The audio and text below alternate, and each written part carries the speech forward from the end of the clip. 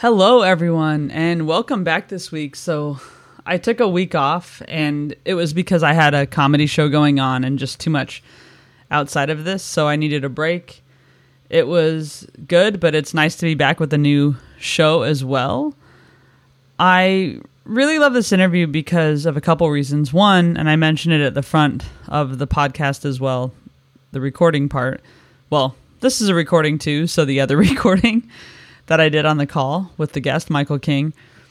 But I do ask people to recommend guests, and I did try to get someone on the podcast who wasn't able to, but the person I asked recommended someone else, and that's the guest now. And it's a great conversation. We talk about leadership. He's very, very interested in leadership that's inclusive, and he creates partnership with people and encourages leaders to create partnerships with employees. So it's not just like a directive leadership model that he's into. And I really appreciate that because some of the best managers or leaders that I've worked under have done exactly that. They've empowered me. And I learned a long time ago, actually, when I was at Pro Flowers years and years ago, 20 years ago, just to age myself, that if you empower other people, you're going to create leaders out of them. And so I really like that aspect of our conversation. We also get into the whole power of sharing your story. Michael shares his story with me on this podcast, which you'll hear about some legal issues he went through. I'll just let him tell it in his own words pretty soon. But I love the redemptive aspect of you taking power from a situation that you were in, whether you put yourself in it or not, by moving on and by making a positive difference in the world.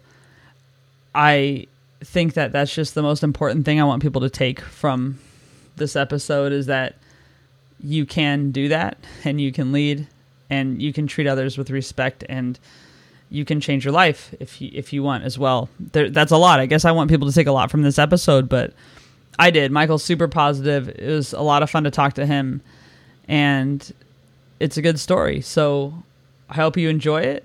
Like, subscribe, follow, whatever the platforms let you do. They let you do so many different things. If you can write a review, that'd be great. Share your favorite episode with others. Let me know if you have a guest idea. And also just be well. Take care of yourselves. We're still in kind of a difficult time, in my opinion. And I know I've been feeling that lately. So take care of yourselves and enjoy the show.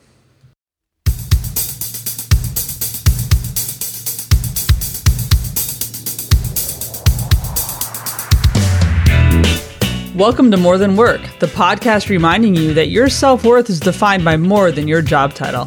I'm Rabia, an IT project manager, comedian, nonprofit volunteer, and sometimes activist. Every week, I'll chat with a guest about pursuing passions outside of work or creating meaningful opportunities inside the workplace. As you listen, I hope you'll be inspired to do the same. Here we go.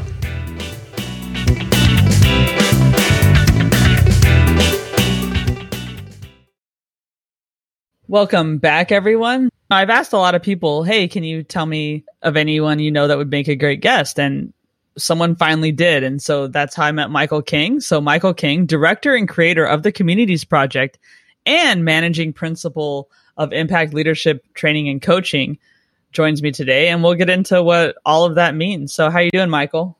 I am doing well. How are you?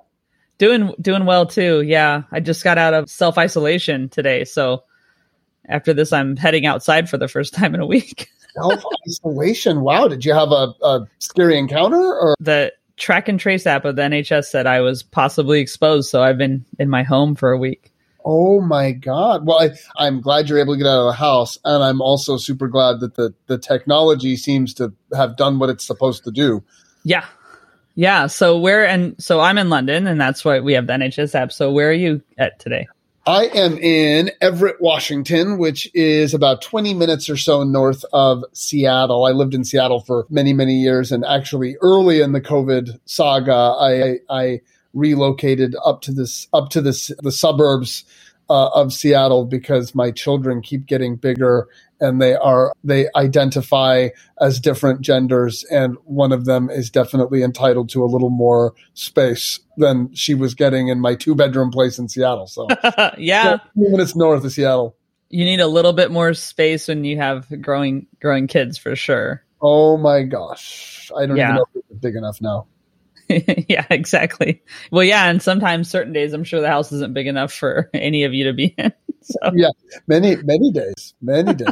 Well, great. Well, thanks for joining me today. I've had a few leadership coaches on, or generally coaches who help people with work issues. So I want to talk to you, though, about your views on leadership and what it means to you. So can you first, I guess, get into what Impact Leadership Training and Coaching is about?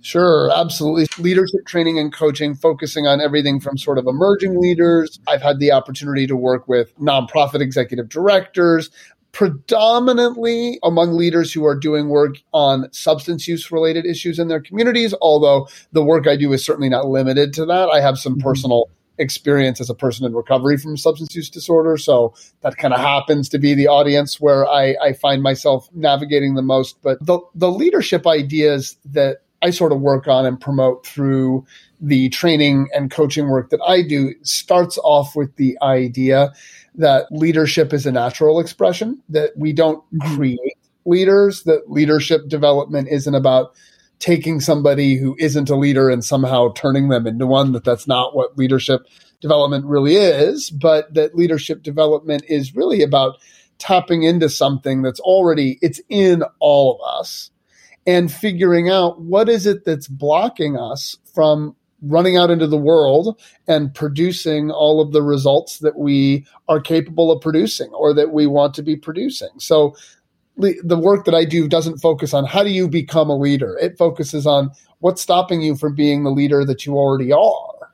And it focuses on a couple of really core principles that really serve as kind of tools to break out of this cage that we can find ourselves in. And it starts with being responsible for what we're contributing to all the results that we're producing, being self-reflective so we can figure out what it is we're contributing, and then getting feedback from folks, because being self-reflective only gets us so far.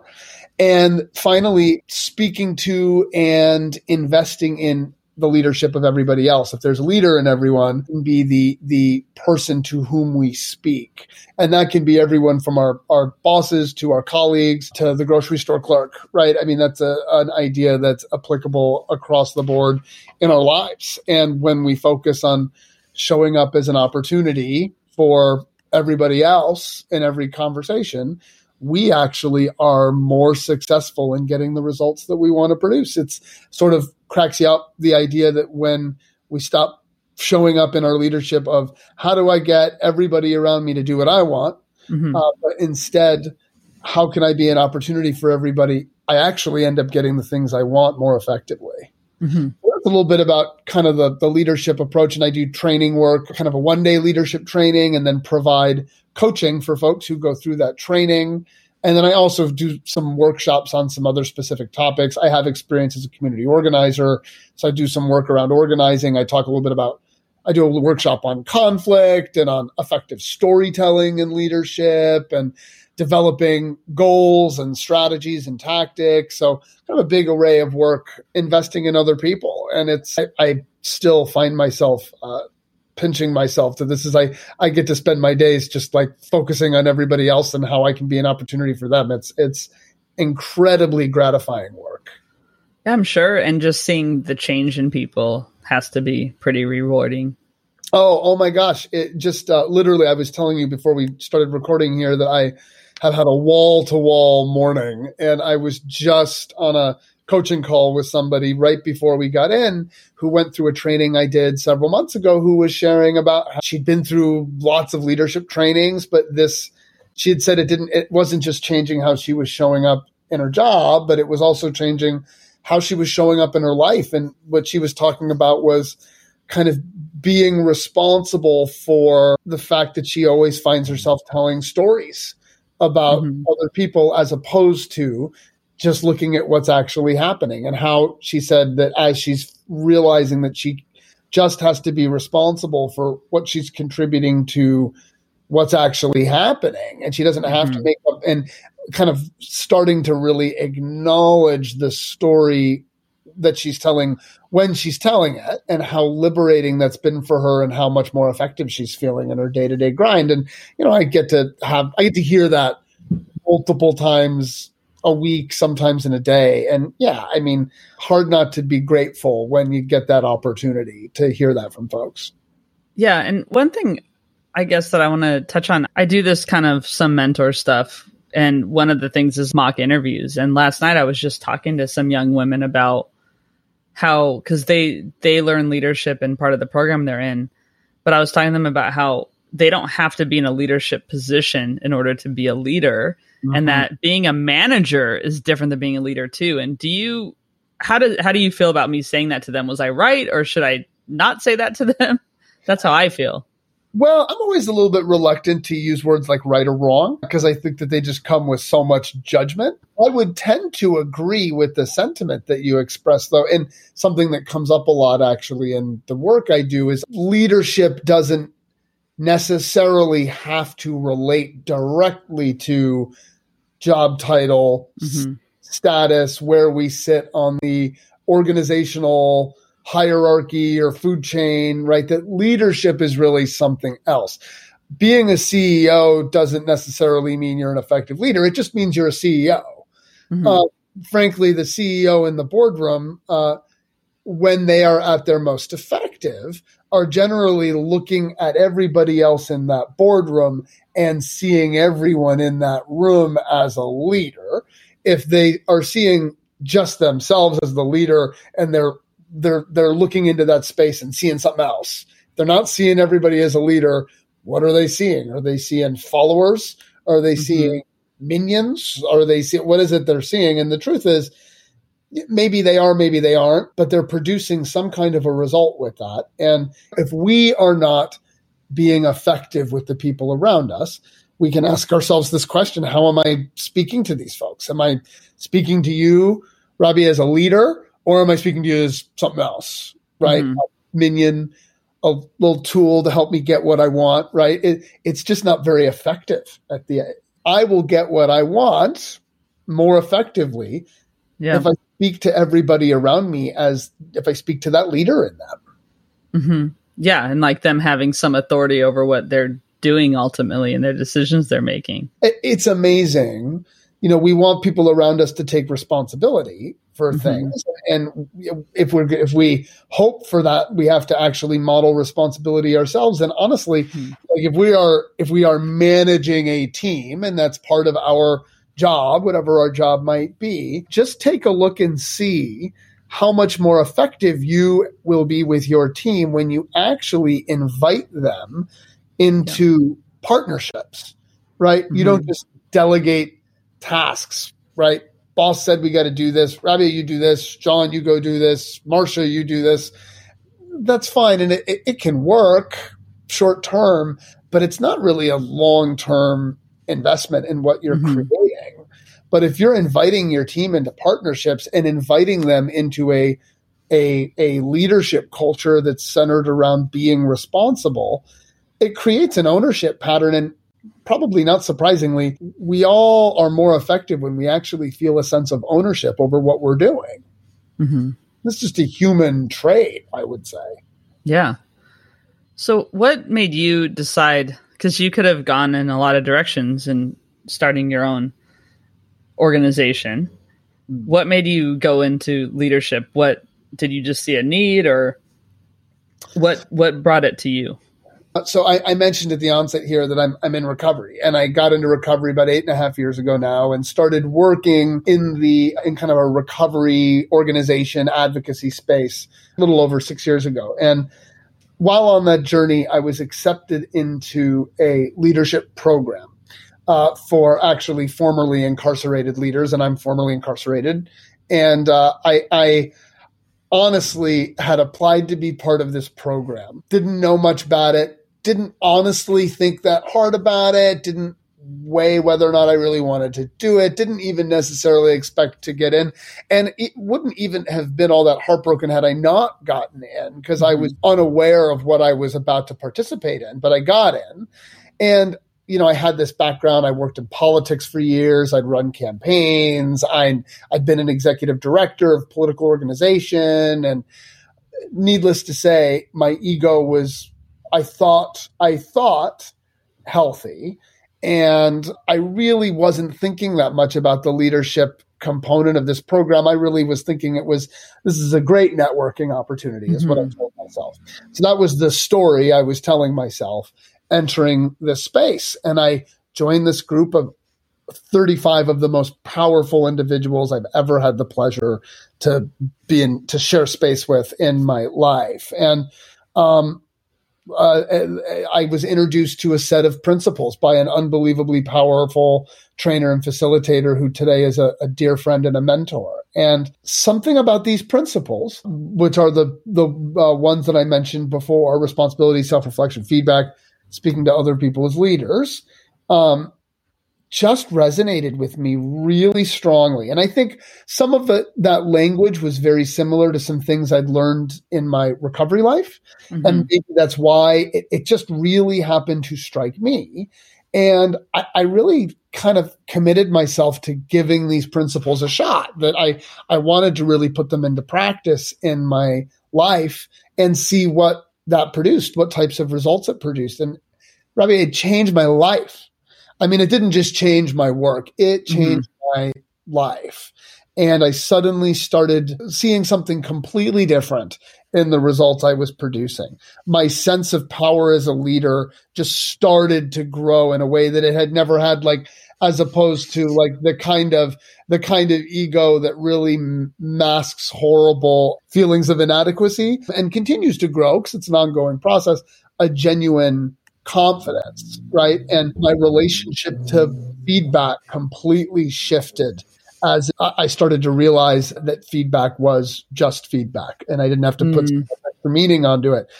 And when I started seeing the leader and people around me and speaking to that and seeing every conversation as an opportunity to invest in other people's leadership, I mean, everything shifted. Like the results I started to see in my life just began to completely shift. And given I was in this community of recovery activists, this wasn't happening in that space.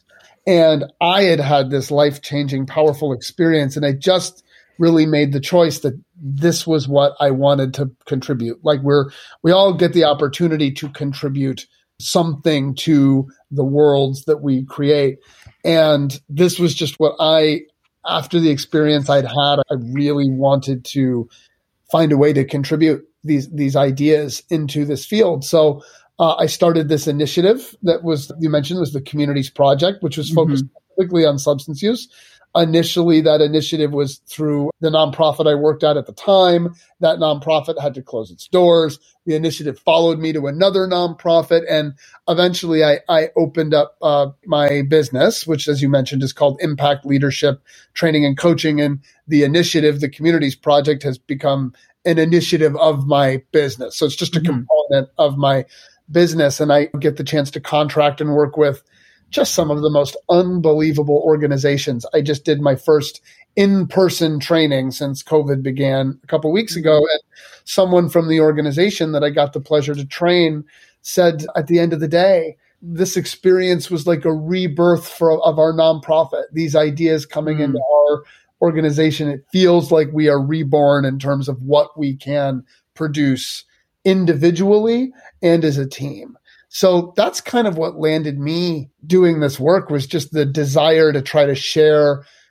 this powerful experience I had with others in the hopes that they would have an experience of their own, not mirror mine necessarily, but to have their own experience with it and then to run out into the world and see what they produced with it. That's great. And just the fact that too, you went through your experience with substance abuse and with being incarcerated and then still found that there was something else you wanted to do after going through that. Did going through the leadership training or something else also just change how you felt about that and how you could speak about that experience? Because anyone listening, and we've all, I would say, not to minimize it, but we've all made mistakes or have things we regret doing. And sometimes they're very minimal and they tear you apart. And so then when you scale that, how did you build your resilience? And was it part of it through that training, or what do you think? Well, I think that when I got into recovery, so I had worked in the political arena, as I mentioned before, for many years. And I embezzled a large sum of money from my employer, where I was the executive director at the time. And given the position I had, this was all over the front page of the Seattle Times and on the news. So while anonymity is a principle practiced in recovery circles, and it's certainly one that I respect, and you won't hear me talk about what recovery community I'm part of, and you won't hear me. I will respect the traditions of the fellowship that I participate in. But my personal anonymity as someone who had struggled with alcohol use was hardly anonymous. The job I had and the things I did and made it known to the world that I had a problem with alcohol and gambling in my case. So very early on, before I ever found this world, I already had begun to kind of contemplate, given the fact that I don't get that anyway, what can I do? Is there a way to take what I did, what I did and the consequences of what I did and use it as an opportunity to invest in or be in service to other people, both for personal reasons in that, when I show up in service to somebody, I feel good, right? Simple one that I think we've all probably experienced, but also to me, it felt like a way of righting some of the wrongs. I did things that harmed a lot of people and harmed causes that I had spent my adult life fighting for. When I did what I did, I ran our state Senate Democratic campaign caucus out here in Washington State where I live. And, I embezzled $300,000 and we lost the majority in our state Senate that year by one seat. And we lost that one seat by 73 votes. So I have to be responsible for that. And I have a strong political viewpoint and I know others do as well.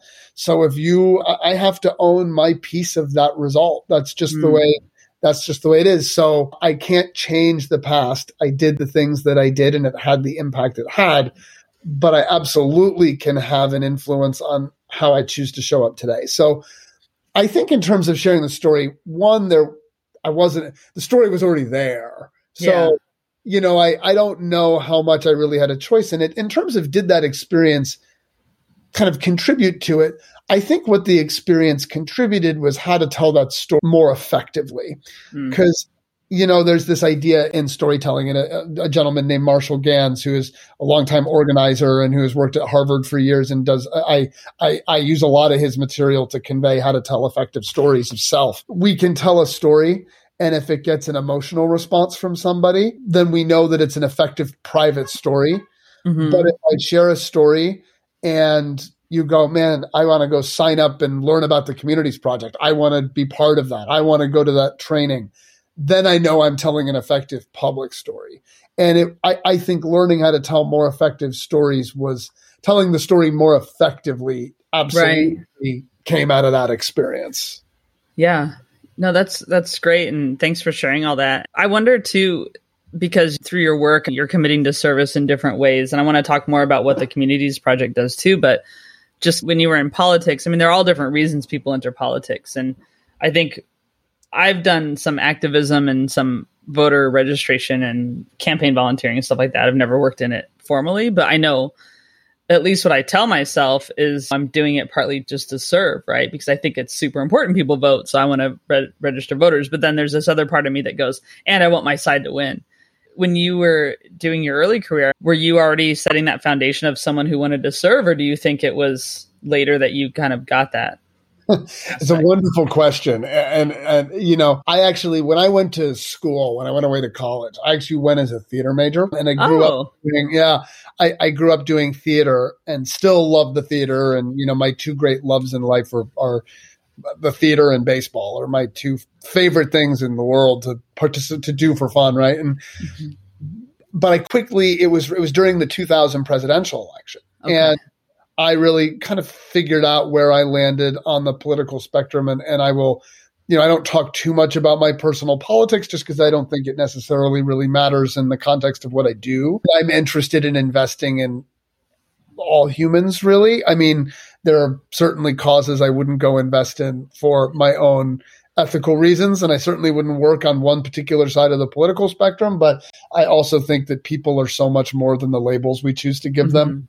So, honestly, my first exposure into politics, I always was a kind of a history nerd going back to, literally being a 6-year-old boy reading books about presidents. I read a book that was co-written by James Carville and Mary Matalin, who, for folks who don't know, James Carville had run Bill Clinton's 1992 campaign, and Mary Matalin, who is his wife, worked for George H.W. Bush in that election. So the book's called All's Fair, Love, War, and Running for President. And it's just kind of a fun book about that election told from both of their perspectives.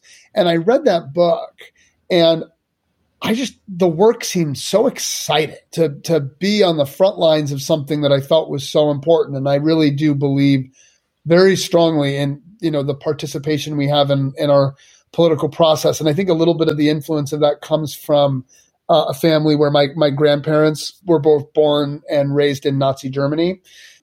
Seeing what happens when that process goes south. I have a bit of a corny sense of duty in that I believe that old idea or sentiment that decisions are made by those who show up. So I know that I wanted to contribute. I knew how important I felt participation in politics was. And I think that a combination of that and the sheer excitement of the work, of being on the front lines of something that I thought was so important, really did draw me in. I will say I wasn't someone who was driven into politics because of passion for an issue. I have a viewpoint on every conceivable issue. But I wasn't, some folks will say I was really interested in education and that got me into politics, or I really was interested in gun policy or healthcare or whatever it was. That wasn't me. I had a viewpoint on all of them, and I worked for the side that I thought best represented my viewpoint. But I wasn't.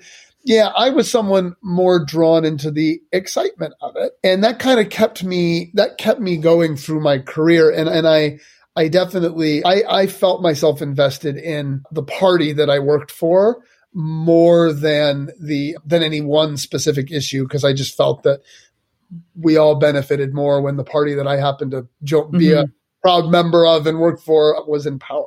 Right. What I also know when I look back on my political career, which was, for all intents and purposes, a pretty successful run right up to the end when I got into trouble and caused a huge mess around me, I often do think about how differently I would have showed up in that work had some of these leadership ideas been ingrained in me at that time. And I will sometimes visualize what it would be like to do some of the work I do now through impact leadership with folks in the political arena. Because I tell you, when I think about leaders today, and I always say in the trainings, never doubt the effectiveness of being interested. And if we want to be effective with other individuals, we have to actually be interested in what they have to say. And that includes being interested in people whose beliefs we would fight a lifetime against. We don't have to agree with them. We don't have to like them. We don't even really have to respect them, to be perfectly honest. Yeah. We can still be interested in them. And this dialogue we have today in the political culture where, we get on social media and we just post something political and then somebody responds about how wrong we are. And next thing we know, we're in an online shouting match.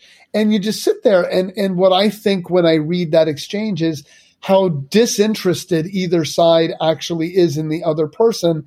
So you're just yelling into space just to be heard. Stop doing that. Who's benefiting from this? Stop. Yeah.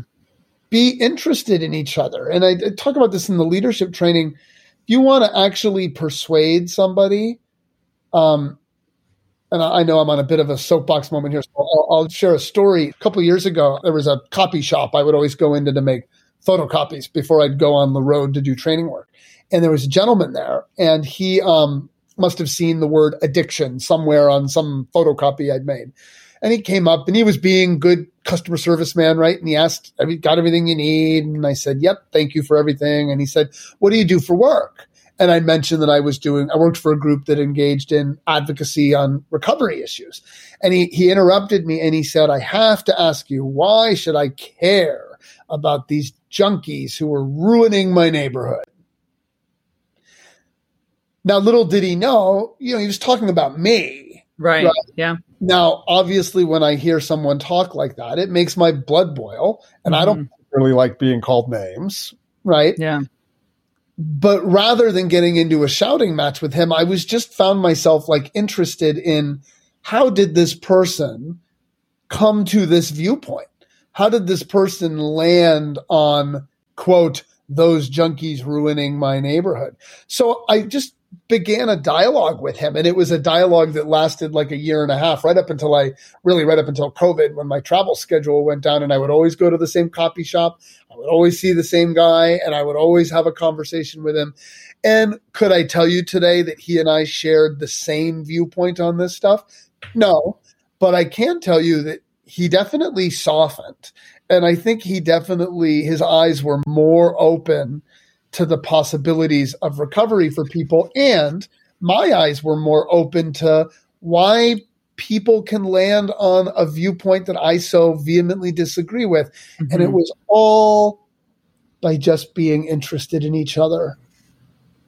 Just don't doubt how effective we can be with people when we are just interested in them. Or we don't have to be interested in anybody, but be responsible for the result that produces. Right. Yeah. Right. And I'm definitely someone who does the Facebook thing. I mean, I have an account warning right now because right. I feel like in a way I was effective at insulting someone because they reported me. But I've gone and reported people and nothing happens. And I've stopped doing it just because it was harmful to me, if anything. And it isn't going to change anyone. I've gotten in arguments about, and I don't care if people don't. To me, I'd rather people listen to the podcast and get real information than not. And so I've gotten in arguments with anti-vaxxers at online comedy shows. And I won't sit there and tolerate misinformation. And I'll listen and I'll ask, but I always ask now. And that's the difference. And I think that's along the lines of what you're saying. I'll ask where they got their information or what is the information they have. If they make a blanket statement, okay, can you please give me more details?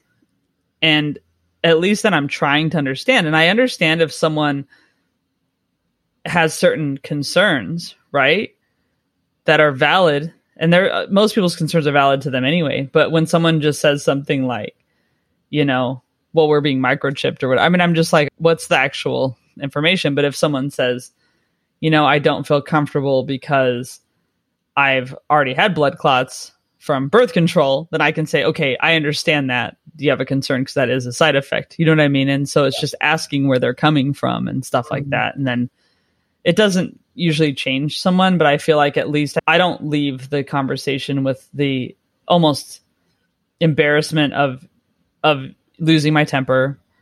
That's usually an outcome. Or just with the frustration of talking to a wall, because I didn't talk to a wall. The wall responded, the person responded, and I had a conversation. But it takes a lot to learn that. And it certainly took the last 4 years or 5 years, really, for me. I mean, I'm not going to speak for anyone else, but I know a lot of people I know, you're right.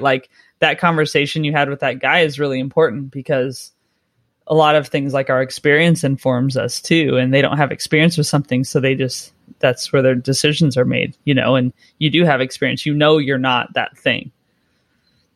Right. Yeah. Well, and again, it's, if the result that we're hoping to produce is to always get everybody else in the world to agree with us on all the things. Yeah. Good luck with that. Yeah. Let's talk and let's figure out. Right.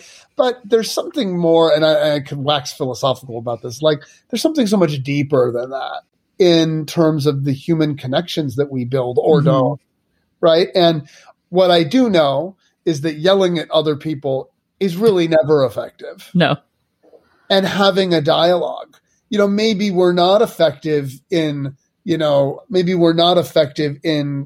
persuading somebody to look differently this time around. However, maybe we are also opening a door where we can show up as an opportunity for that person when the moment does come that they want to hear another viewpoint on it.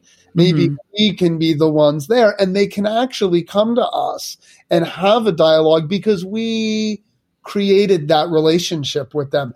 As opposed to, oh, that's the guy who yelled at me on Facebook. I'm not going to that guy. Yeah. Right. So effectiveness isn't always something that I think as leaders we see immediately in the moment. But, and again, I want to, just state, unequivocally, I would never go be your values. Don't be anything other than your values. But if you want to be effective with other humans, be interested in it's like when people say, oh, I get this all the time, right? I'm not a good listener. I want to work on my listening. And I always tell them, your listening is fine. The problem is you don't care about anybody else. Yeah. Because if you cared about them, you would listen to everything they said. Listening's not the problem. The problem is you don't give a about any other people. Yeah. Yeah. Like right now, I could, if you were talking and I was like typing a bunch of stuff or whatever, obviously then I'd be like, oh, I didn't hear you. Well, I heard you fine. I have nice headphones on. Yeah, right. We all have nice headphones on, right? Yeah. But I do think actually I like this discussion because I'm thinking about too, if I'm going to have a point of view and I want to represent that well, probably yelling at someone or insulting them or calling them stupid because they don't have it is not really like being a leader within even that sphere, right? So if I'm talking to them as a leader, I would definitely do something different. So I think just kind of circling back or bringing it back to what you were talking about earlier, it makes sense. Yeah. And look, we live in these really difficult times and there's really difficult issues. And we are I could get into a long thing here about American political culture, but we are so tribal. We are so locked in our camps. And I could argue, and look, some people might hear this and really think this guy is, man, I always joke that I think that where I'm going to come out from this is probably going to piss everybody off on both sides, right? But we just don't care about the other side on anything. And both sides are guilty of that. Like that's not talk about something that isn't partisan. No, we equally hate each other, actually. That's completely real, And am I always innocent of that? Of course not. I read things and, I have family members who, are completely on the opposite end of every single potential issue. And have I read things that have been posted and thought, my Lord, of course I have. But what's been effective 0% of the time in the history of time in humans is telling somebody that they're just wrong about everything they think and believe. Like, why would, it's like if somebody says, I know you're not going to want to hear this, but, well, if you know I'm not going to hear it, then why the hell are you telling me? Yeah. It's about you needing to be heard and speak. And that's fine. Therapists are great, and I highly recommend them. Yeah, no, totally. I want to talk about and learn about the Communities Project a little more and what you do with that, because I think I'll just say two things. One, that one reason we met is because it's through our mutual friend, Lynn, who I worked with at Shatterproof, which is an organization as well around substance abuse disorder, because I lost my brother over 10 years ago, which I've already shared with you. And so one statement you made resonated with me. So before we talk about Communities Project, I want to talk about this statement because it's kind of how I felt in a certain time as well. So yeah, I guess I'll start with that because I said I had two things to say and now I have one apparently. Then I want to talk about the Communities Project because there are so many different ways to go at dealing with or helping people with this issue. And I think even 10 years ago, it wasn't seen in the same way as it is now with the compassion and the approach of not just being punitive, but something you have in an article that you said, and you've kind of alluded to this already, but you said, I would be an opportunity for others. I would carve out a path in a world that I didn't know existed at the time. I didn't have the answers, but I knew that I could find the people that did, reach out to them, and both learn and listen. Mm-hmm. And I can tell you, when I lost my brother, I knew something had to change once I got through all the guilt and shame and all that, which you feel as someone who survives someone too. Mm-hmm. And then I did find the people, and you have become one of the people. And so kind of, can you talk about you saying that and just a little bit more about how you got into the recovery space? Or not recovery space, but also helping people? Yeah, well, and first off, Ravi, let me just say too, just how 10 years losing a sibling and a loved one or family. It's just it's a story I think we all hear way too much. So I'm so sorry that for your loss, and I think that the loved ones of those who struggle still don't get heard to the extent they need to, because there's a really valuable story there. So I really am just sorry that you and your family had to go through that. Thank you. Yeah. And, in terms of kind of what I wrote, I think that everything we do can be an opportunity. Right. Mm-hmm. And when I went through the things I went through, and I went through a very kind of public downfall through my substance use. And I got into recovery in February of 2013, and I went to inpatient treatment. And it was when I was in inpatient treatment that the news story broke. So I actually read about it in the newspaper while I was sitting in treatment. It was a big headline that read, "Senate Democratic Executive Under Investigation." Then I sat there in the lobby of the treatment center reading all about me in the newspaper. And it took a while, but through my first 9 months after I got out of treatment, and then 8 months after that of recovery, I was dealing with this legal mess that I had created and that I was responsible for. And somewhere in there, it just kind of became, through a combination, I think, of self-reflection, but also things that I heard from people I got to know, and it's a common idea in the recovery community that maybe my experience could benefit other people.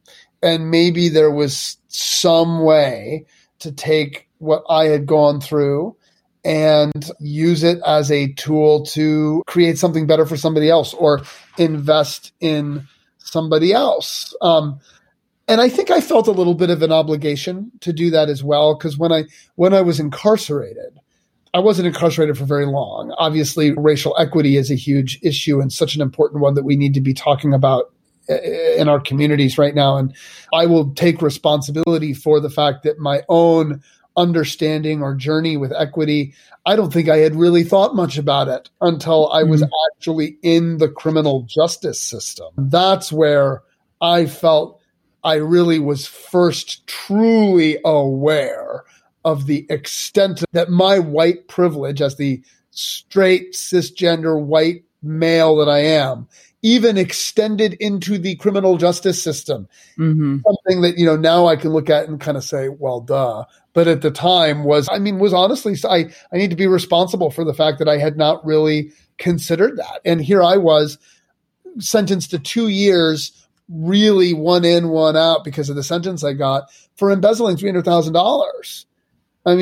Talk about privilege. And I think as a result of that, coupled with the fact that when I was incarcerated, I would talk to all these men, and 90% of them were in there for something related to substance use. Whether it was, not just using drugs or dealing drugs or whatever else, but whatever crime they committed, inevitably substances were a step away from the actual crime, sticking up 7-Elevens to get more money to buy more drugs. I maybe had an intellectual understanding that the prison system in America is the largest publicly funded treatment center we have. But until I was actually in it, I wasn't aware of just how deep that was.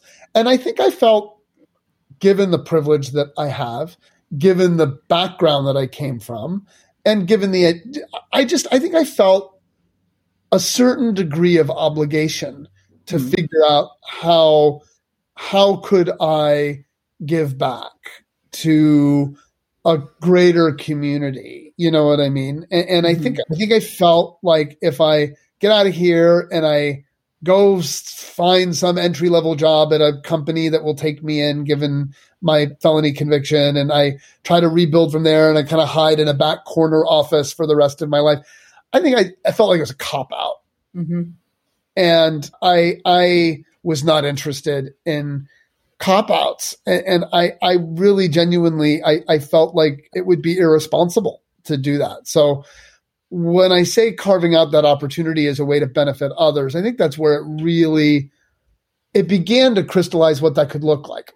And the Communities Project, it's the same leadership focus that I do through my business, right? Through impact leadership. But the Communities Project specifically has as its aim the goal or the mission of saving 1 million lives from substance use related deaths over the next 2 decades.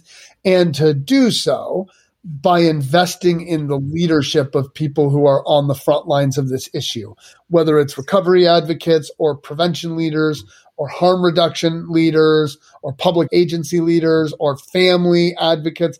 If you are doing something in your community to address substance use, I'm interested in investing in your leadership. The thought or the change theory really being that if we invest in an individual's leadership, they begin to produce more. So if they're participating or running a program that is saving lives, if we invest in their leadership, they're putting more into that program. We're saving more lives.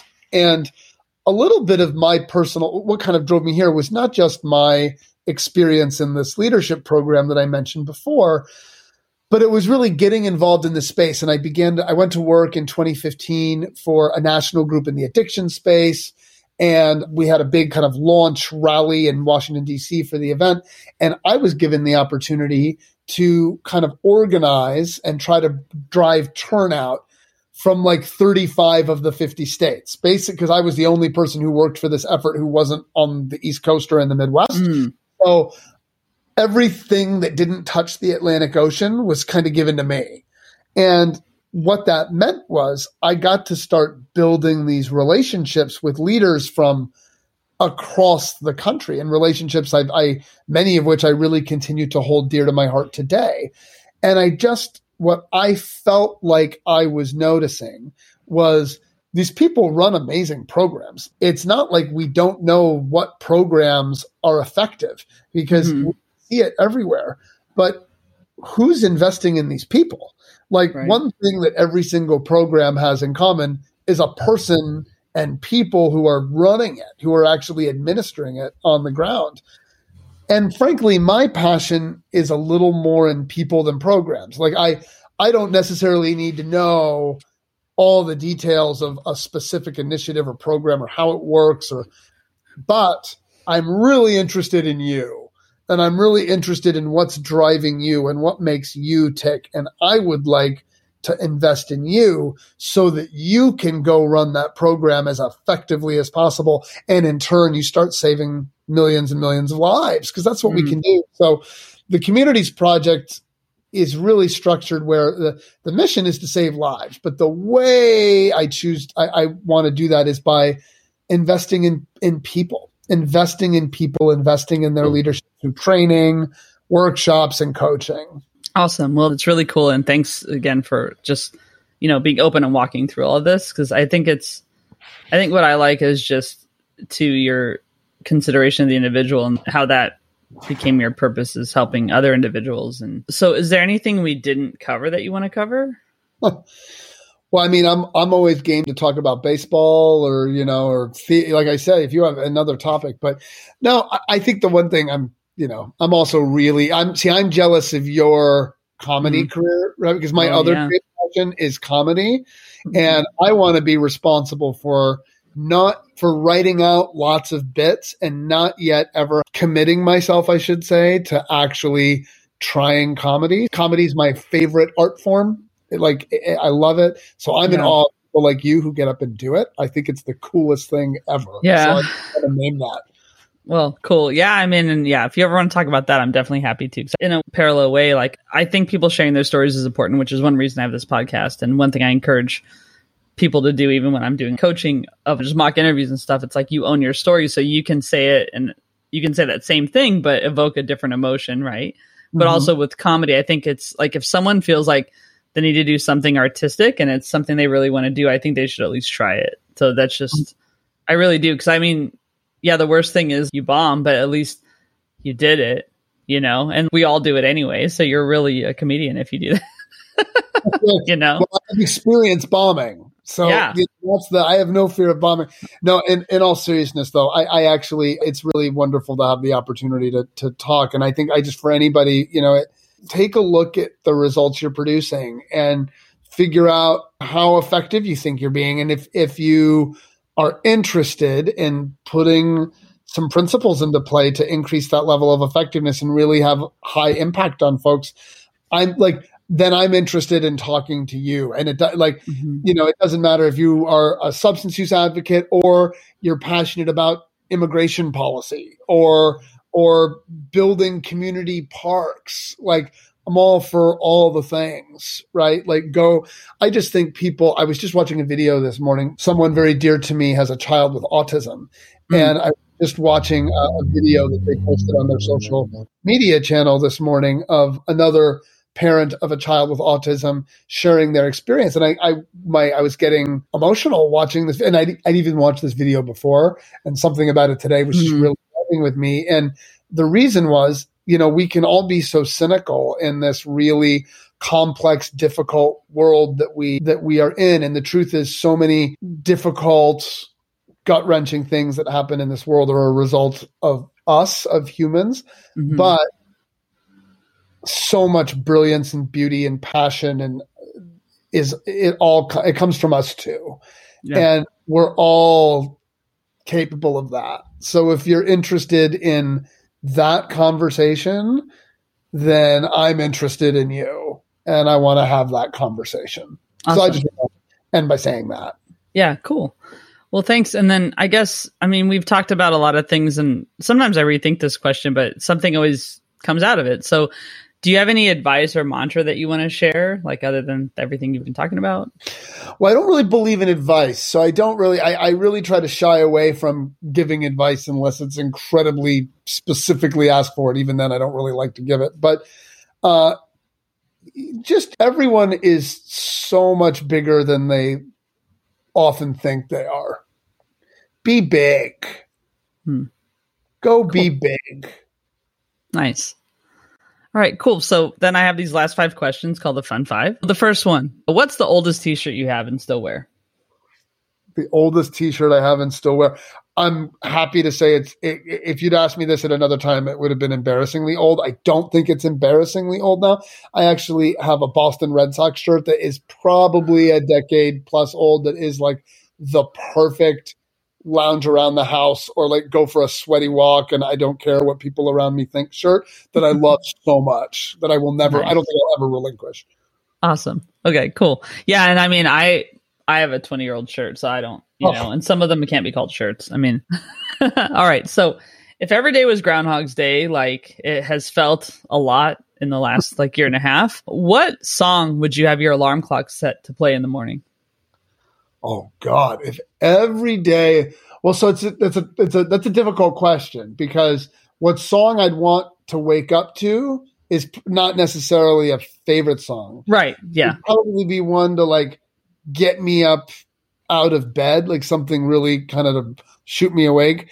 So I'm a huge fan of, and I've been through a recent Nirvana kick. Okay. So I think, but not one of their more poppy or something like Nirvana's Serve the Servants or Scentless Apprentice, something that has a really loud that would shoot me out of bed, I think. Okay.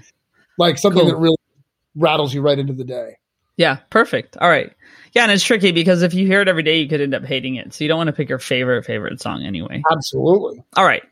Coffee or tea or neither? Coffee, copious amounts of coffee, embarrassing amounts of coffee. Cool. And do you take it any certain way?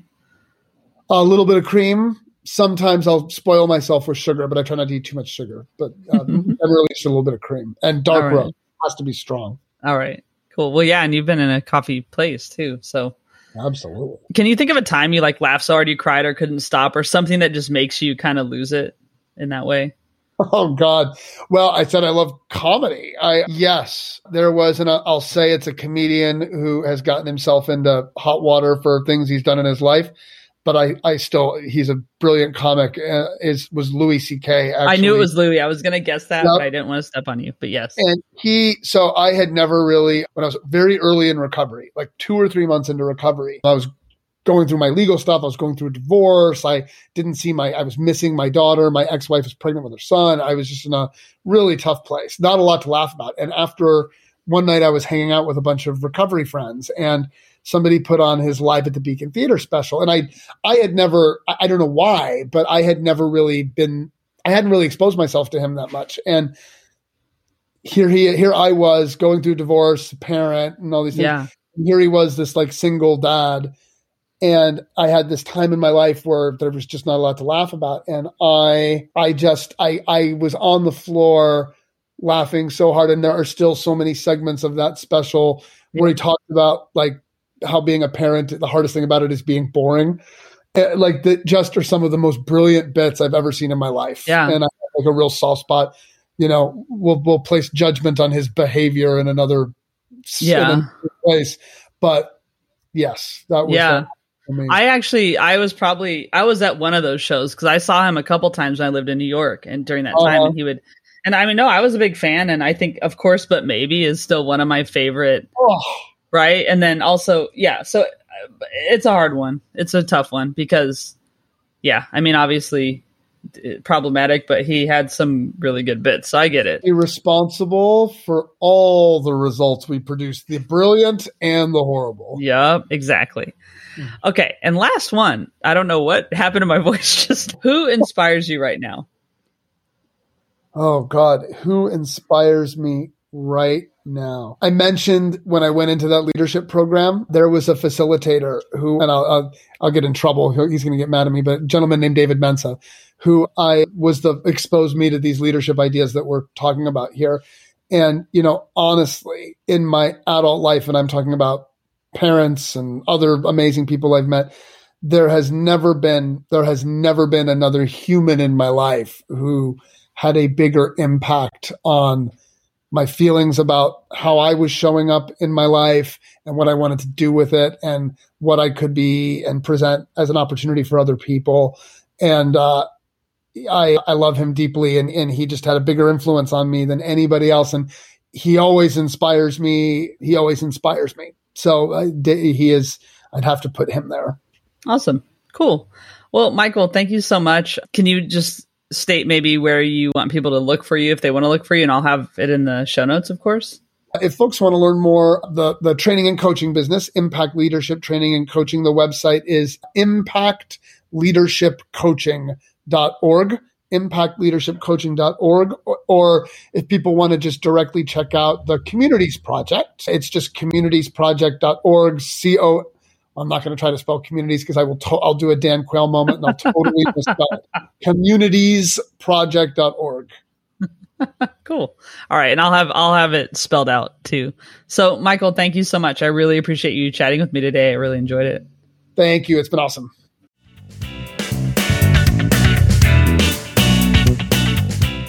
Thanks again for listening this week. You can find out more about the guest in the show notes and at robbiasaid.com. Joe Maffia created the music just for this podcast. Find him on Spotify. That's Joe, Maffia. And Rob Metke is responsible for our visual design.